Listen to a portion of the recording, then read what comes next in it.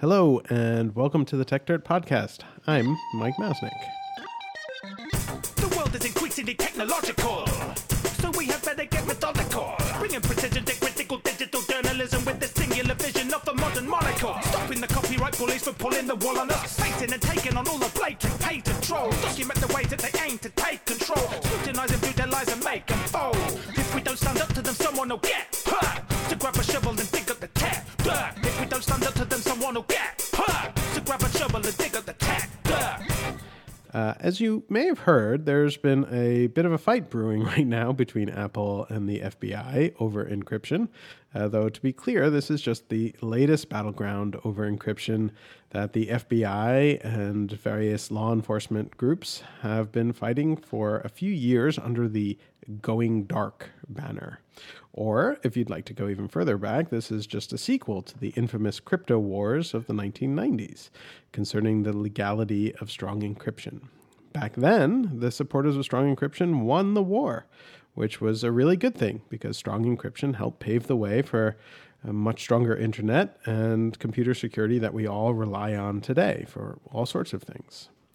Of course, though many people consider this issue settled and done and that we had won, it flared up a few years ago. In large part, this was as a response to the Ed Snowden revelations concerning the rather widespread nature of NSA mass surveillance, both on Americans and others around the world. Following that, many companies, large and small, ramped up their efforts to use strong encryption to better secure the private information of users, either at rest or in transit. One of the most notable, of course, was Apple, which started making full disk encryption on its iOS devices standard rather than optional. It had been optional for a while, and of course there were lots of third-party tools as well. Apple also included a few additional security features to make this encryption even stronger, including, on the most recent iPhones, a separate Secure Enclave chip, which contains the only copy of the encryption key and makes it effectively impossible for Apple to break in itself. The FBI, however, has been, I would say, freaking out about all of this, claiming somewhat misleadingly that this is some sort of affront to the idea that it has the right to see any information it wants once it has obtained a warrant. The FBI rightly notes that this situation is somewhat different than the NSA surveillance, which is done without a warrant for the most part, but conveniently leaves out that there's lots of information that is locked up and cannot be obtained even with a warrant, such as, for example, the information in your brain, or, say, on a device that's been destroyed, or that's written in some sort of code that the FBI cannot figure out. There are lots of things and information that the FBI never gets to know about.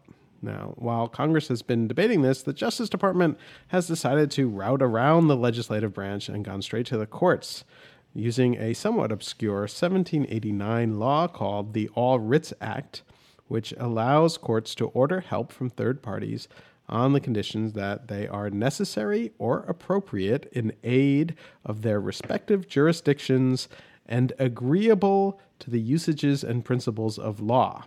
And what that means is somewhat open to interpretation, and that is what the courts are debating right now. The DOJ has now used the All Writs Act to ask for Apple's help in 9 different cases, dealing with 12 different iPhones with varying reasons behind them all.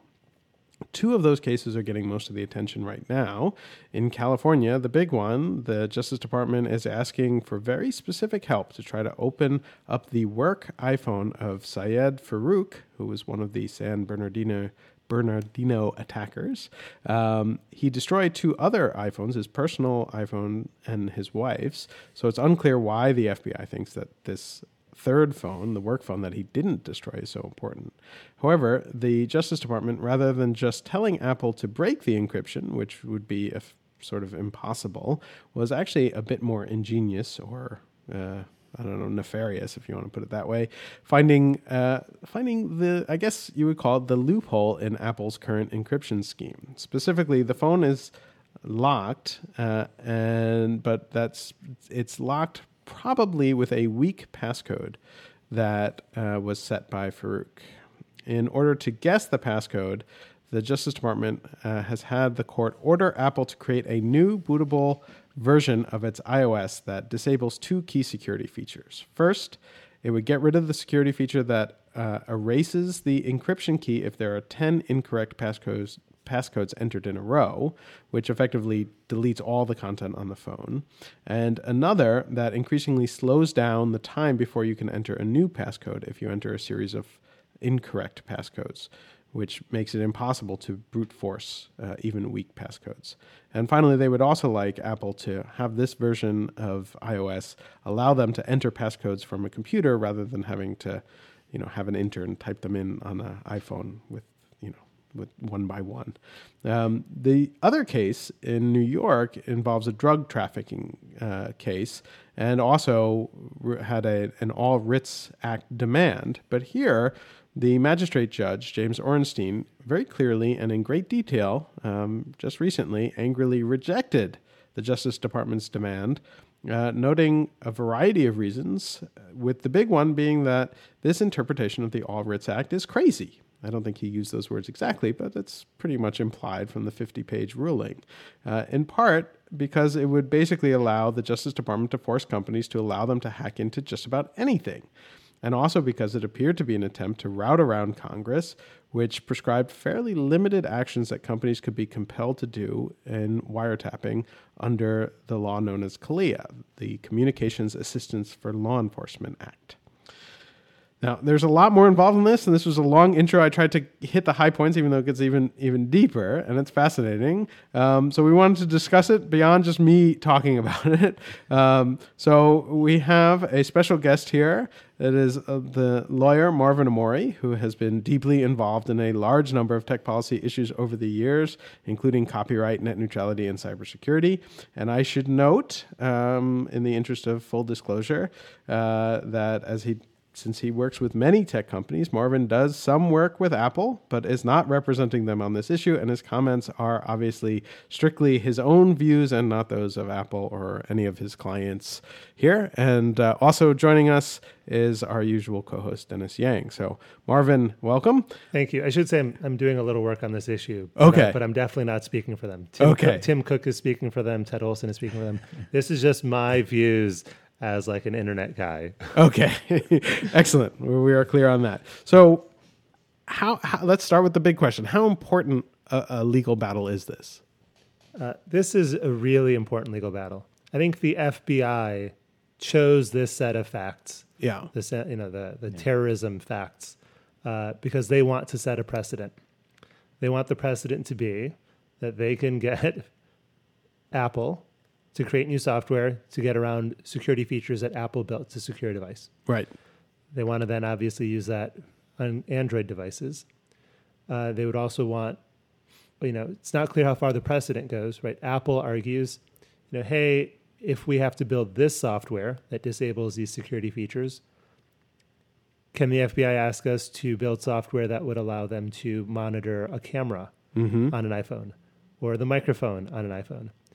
And if you talk to folks whose businesses are cloud storage of any kind, their wonder would be, do I now have to figure out new technologies that allow me to get access to files that I wouldn't otherwise be able to get, right? That are maybe encrypted on a computer? Do I load malware? What do I do? Like where does this line end? So I think this is very strategically chosen by the FBI. And one of the reasons why I think that is early on, the feeling that a lot of folks in Silicon Valley had when I spoke to them was, why is Apple choosing this fight? Right. These are bad facts. It's terrorism. Yeah. Bad facts make bad law. Well, Apple didn't choose these facts. The FBI did, because the FBI thought these were, and the FBI chose it because they knew it could be a precedent in future cases. Right. And I also think... And it's important to note, right? I mean, Apple was willing to have this case sealed while it was decided, whereas the FBI was the one who actually pushed back and wanted it released publicly. So, the FBI wanted this case out there and wanted people to see it, right? Because the facts...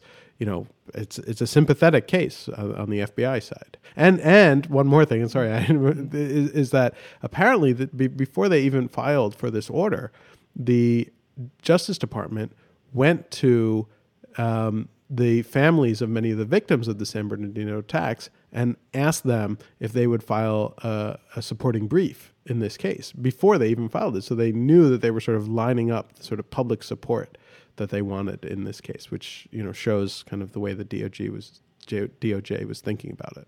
Yeah, and I don't want to be too critical of the FBI and DOJ. I just want to say, they care about this issue. They want what you and I call backdoors. Their viewpoint in investigating crimes is, hey, the more data, the better, or the more information, the better.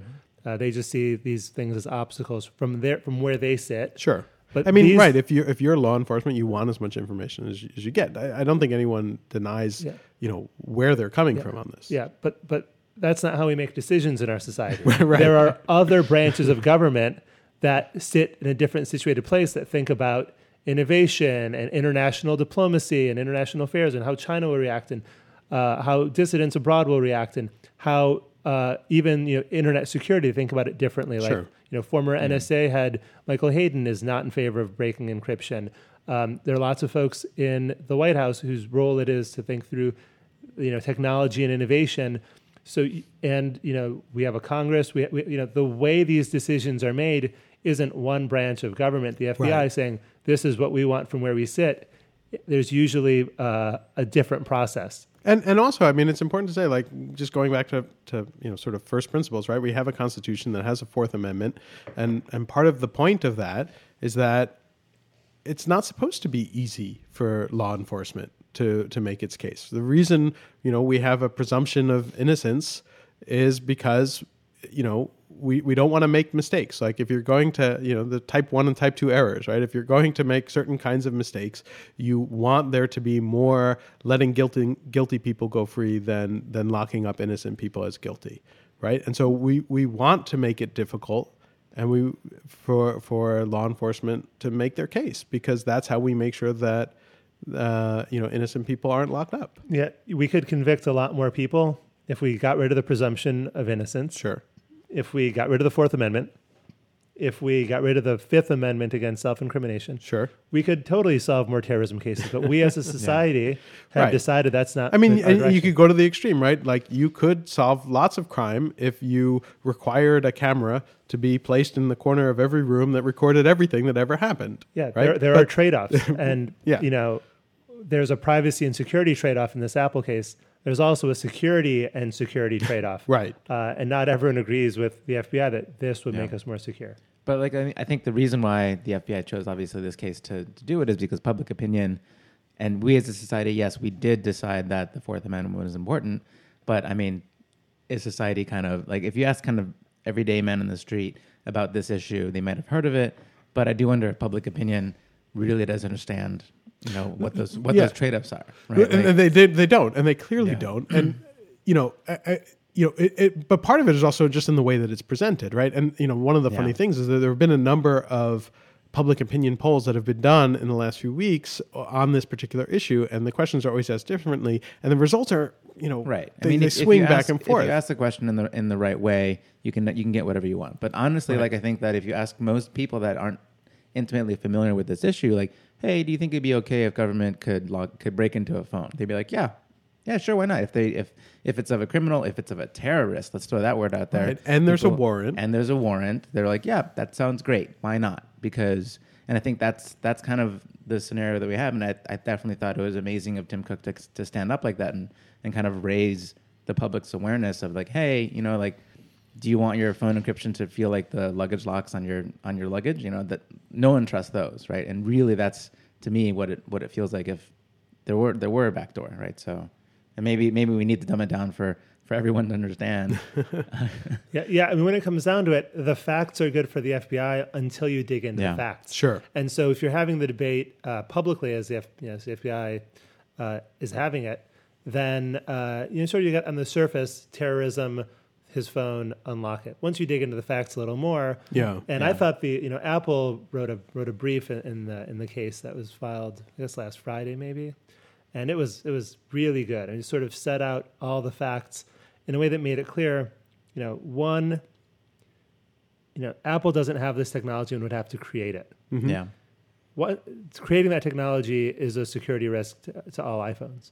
Right? They can't really destroy the code because they'd have to document it in case, in court you have to document your evidence. And if they do destroy the code, they're going to get hundreds of more requests, as we know, from the FBI and local enforcement and China to create the software over and over and over. Yeah. They're going to have to create a hacking unit, or they just keep the software as tight as they can. It's sort of this risk of creating the software out there, and this risk to consumers. Yeah, and just a couple points on that, which I think are important. The FBI Director James Comey actually, he did a blog post of all things, saying this is not about setting a precedent. This is just about a one-time phone. But at the very time that he was saying that, you had, first of all, the fact that there are 9 other cases that are similar going on from the Justice Department. Yeah. And you had local. Well, I'm sorry. Just one time. Yeah, just one time. And you had local law enforcement going around talking about the importance of it. You had, Cyrus Vance, the Manhattan district attorney, talking about that he had 150 to 175 iPhones sitting there encrypted that he wanted to break into. And, they didn't necessarily coordinate their messaging. Yeah, this is the equivalent. This is the legal equivalent of just the tip. Yeah, sure. Sure. And then, even going beyond that, you have this issue of most people, and even I don't have a full deep understanding of how forensics, computer and device forensics works. But people who've written about this note that in order to create this kind of software, it's a really involved process. It may seem like a simple thing, and in fact, one of the most ridiculous parts of the Justice Department's request in this case was, this is not unduly burdensome to Apple because it's just writing software, and Apple writes software. Therefore, there's no burden. It's wait a second, really? But people who have experience with these things say, it's well. So Apple had an affidavit in their brief, and if I remember their numbers right.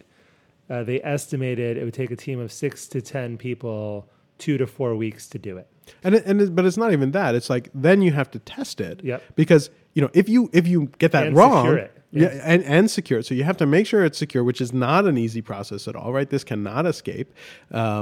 And then you have to test it in all different ways under all different conditions, because if it messes up, if you destroy that phone, then what? Then how do you think the Justice Department reacts if this software actually, just wipes out the encryption key or something? Then they'll go crazy. So you have to test it, make sure it works. It doesn't work, it's going to take you another few weeks to do this, and then you have to document it all. And one of the points that people, some people are like, well, just throw away the key, create it for this one phone, then throw it away. But then that's destroying evidence, as well, because that's important to have that documented and kept somewhere safe to make sure that Apple did the right thing and didn't do other stuff. You can't just throw away the key. And also, this is technology. You don't code just doesn't disappear like that. That's not how it works. And also, if every law enforcement person in the world is going to come back to Apple, with 100 different iPhones and say you have to do this again, the idea that they would just throw away the key, it just doesn't make any sense. Yeah. I agree with everything you said. And the interesting thing about there's a law here, right? The All Writs Act from 1789, and part of the test in that law is whether or not it's an undue burden, right, on Apple. And during the general counsel of Apple spoke in front of Congress, and he said, the undue burden isn't the 2 to 4 weeks, right, that will be required in creating a hacking unit going forward. The undue burden is the burden on the security and privacy of all of the millions of users of Apple. Right. They're both an undue burden, but there's the additional one that falls on all of us. Yeah, and I think that's a big point, because I was actually having this discussion with a lawyer at a tech company recently who was saying it's not, and we shouldn't focus on the amount of time or effort that it takes, because theoretically, if the FBI or the DOJ came back with, well, here's a solution that could be done in a day, that's still burdensome because of the security impact on the public. And that's the big concern. And that's, I think, where there's a lot of misunderstanding, and people who don't live in this world don't understand how encryption and security work. And when you create an opening that's not as simple as like opening a door and then being able to shut it again. Yeah. Right? You are weakening the security and weakening it in a way that, potentially lots of bad things can happen, not just from the FBI or the DOJ, and even if so, there's always the fear of government abusing these powers. But even if we assume that they're always good and they always use them properly. You mean it's not like the end of Batman 2 when Batman used his software to spy on the entire city just to catch the Joker and had it destroyed? It's not like that. Very few things are like the way Hollywood portrays them. I do have a question. I mean, I didn't realize that Apple actually said that. Yeah, their estimate was 2 to 4 weeks for a team of like 6 to 8 people. So to me, like when I first heard about this, it seemed like it wasn't even possible. Like Apple's like, we don't know if it's possible. We'll, we are going to look into it. And if they've kind of put an estimate on it, like why isn't the FBI just like, sweet, we're gonna do it? It's possible, right? It's possible. It's only possible for Apple because Apple's the only one who can sign the code, right? Oh, I see. So there is one piece that Apple needs. Right. So there is a so in your the FBI can't do it. Right. In your little 1 day estimate well so there they is could ask for the key. there is yeah. Right. Well, yeah. So there are questions about, could someone still hack into it, and there are arguments that the NSA does have the power to do this, whether or not because they can break encryption. Well, who knows, right? Yeah. It's not entirely clear, but there are arguments that people make that the NSA does have ways around these things. I don't know if that's entirely true, and there have been reports of major breakthroughs in encryption that the NSA has, right? Yes. Wired wrote a piece on it. They should talk to the NSA. Well, and so there has been an argument that they should. There has been an argument that maybe they have. In the congressional, do they just not want to let everyone know? Well, there are a few different answers to that. One is that the NSA might not want to let it be known that they can do that. Right.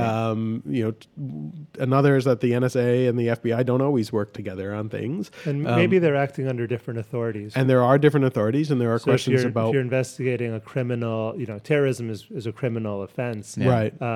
Versus some of the national security, right? There's an overlap, but if they're doing it under, I don't know the legal authorities, but there's like Title 10 and Title 50. Different titles for intelligence and military, right. and so there are definitely questions there in the congressional hearing. I think it was FBI Director Comey. Somebody did ask if he had gone to the NSA, and I think it was him. He basically said that the NSA was unable to get in, but unable. There's a lot of nuance within.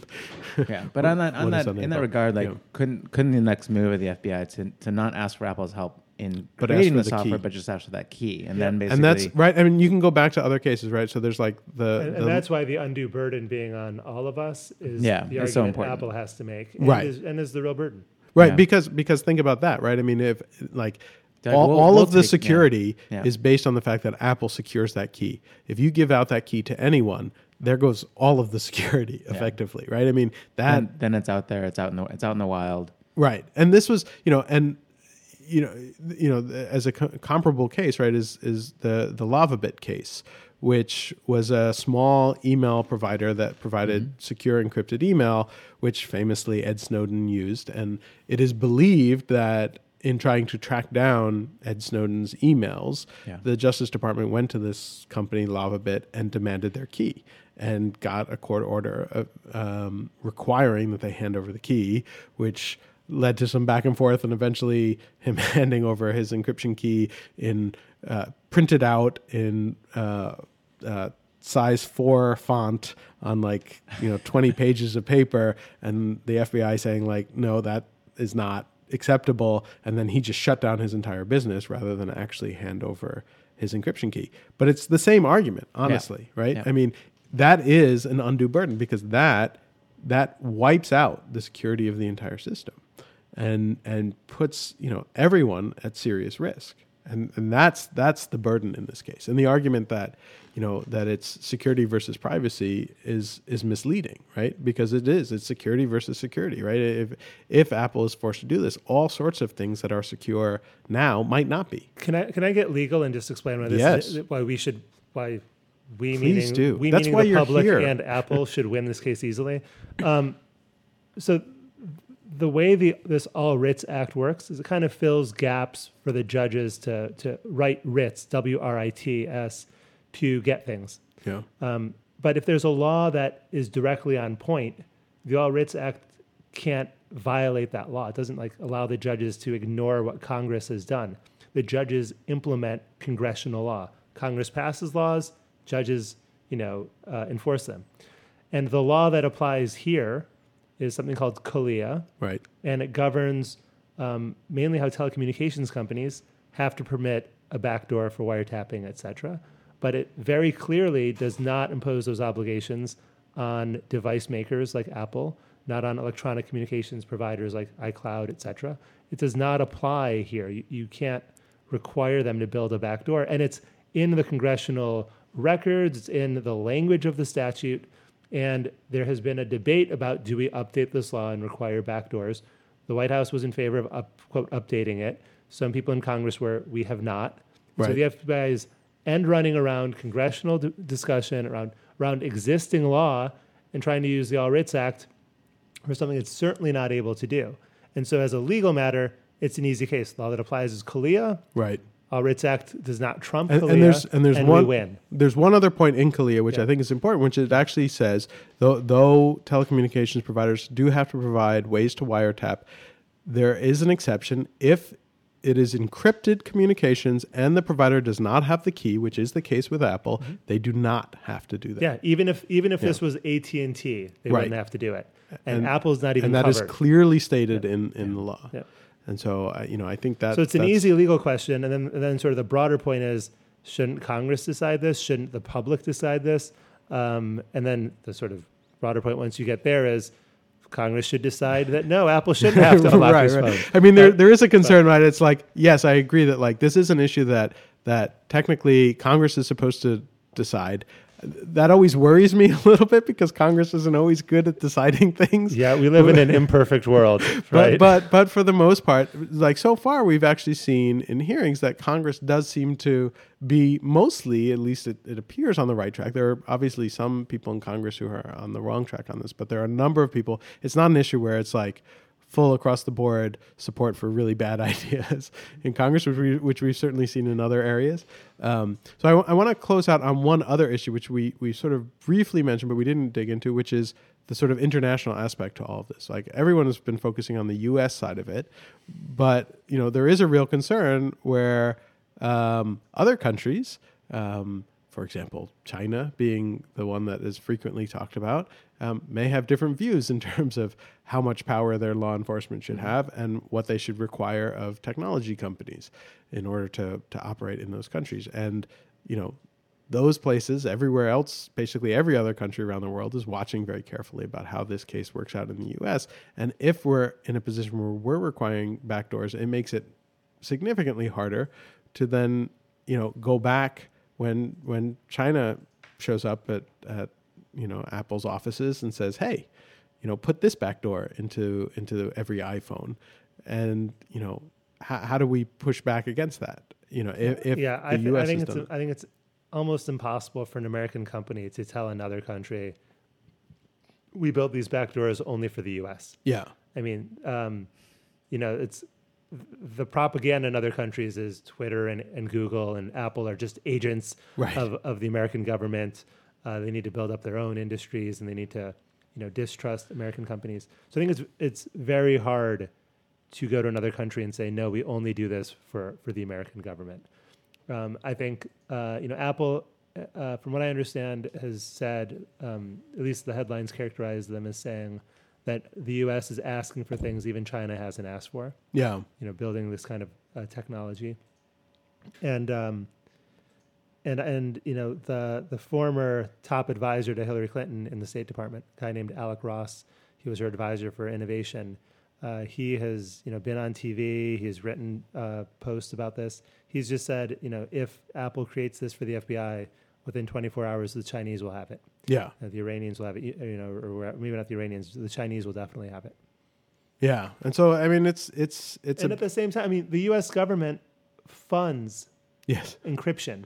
Yes. U.S. government, part of the government. This is the interesting thing about government, right? If you sort of, the beauty of bureaucracy is to some extent, is there are parts of the government that care deeply about encryption. They care about encryption because internationally dissidents need it, so they're not being spied on by the Chinese or other authoritarian regimes. There's the Open Technology Fund, which was mentioned by the General Counsel of Apple in his testimony. They get funding from the U.S. government. They have funded lots of great programs that make encryption easier for people to use around the world, and there are benefits to having secure encrypted communications around the world for our foreign policy. And in fact, I mean, you could argue quite reasonably, I think, that the U.S. State Department has been one of the most supportive and most helpful in terms of getting strong encryption out and around the world, built and distributed around the world. It has been tremendously helpful. And, you have different parts of the government with different motivations and exactly. incentives. And this rough analogy came to me while you were talking, because one of my good friends, my roommate in law school, is an FBI agent, and I'm sure he's done a lot to actually keep us safe. He and Sure. Great respect for what the FBI does. And some of my good friends are at the State Department working on exactly these open internet issues. But if you're playing on a high school football team, it's not the best analogy, but you're the running back, you're going to want to run the ball a lot. If you're the quarterback, you're going to want the coach to call a lot of throws. Yeah. And it depends on where you sit, but there's a coach who has to make that decision for the good of the team. And here it's the American people acting through elected representatives, and it's not just one branch of the government. Yeah. Well, and I'll make one final point, and I know we got to close this out because we keep talking, and Okay. we could keep talking, but and I'll give you the last word, so don't worry. I'll make my one final point, and I'll throw it back to you. But there is the other element to it, which is that there are millions of phones that are stolen all the time, and actually one of the things that has actually reduced phone theft these days is the fact that these phones are encrypted and you can't get in, and they're basically worth a lot less to thieves, and that's because of encryption. So there's a strong argument that all of this encryption has really helped law enforcement and in terms of preventing crime.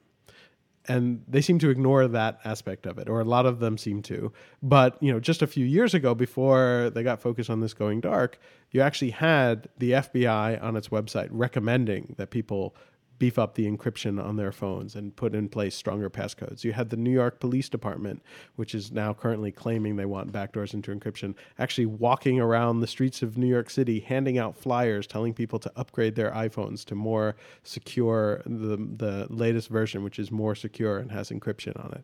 So, they knew this at one point, that it actually helps them in preventing crime. Yeah. This gets to the nub of it, which is what law enforcement wants is a backdoor. Sure. They want these devices to be secure for everyone else, but not for them. And that's just impossible. Right. That's you can't unicorn magic fairy thinking. They want unicorn magic fairy thinking. And so that explains the paradox that you're mentioning. Okay. Well, on that note, unless you have any other final thoughts, none at all. It's a good discussion. This is an issue that's obviously very topical and timely, and there'll be a lot more happening. So I'm sure we will have many chances to revisit it. But Marvin, thanks for joining us. And always a pleasure having this discussion. And thanks, Dennis, and to all of our listeners. And we will be back next week. Thanks. Bye. Someone will get to grab a shovel and dig up the tap. If we don't stand up to them, someone will get to grab a shovel and dig up the tap. If we don't stand up to them, someone will get to grab a shovel and dig up the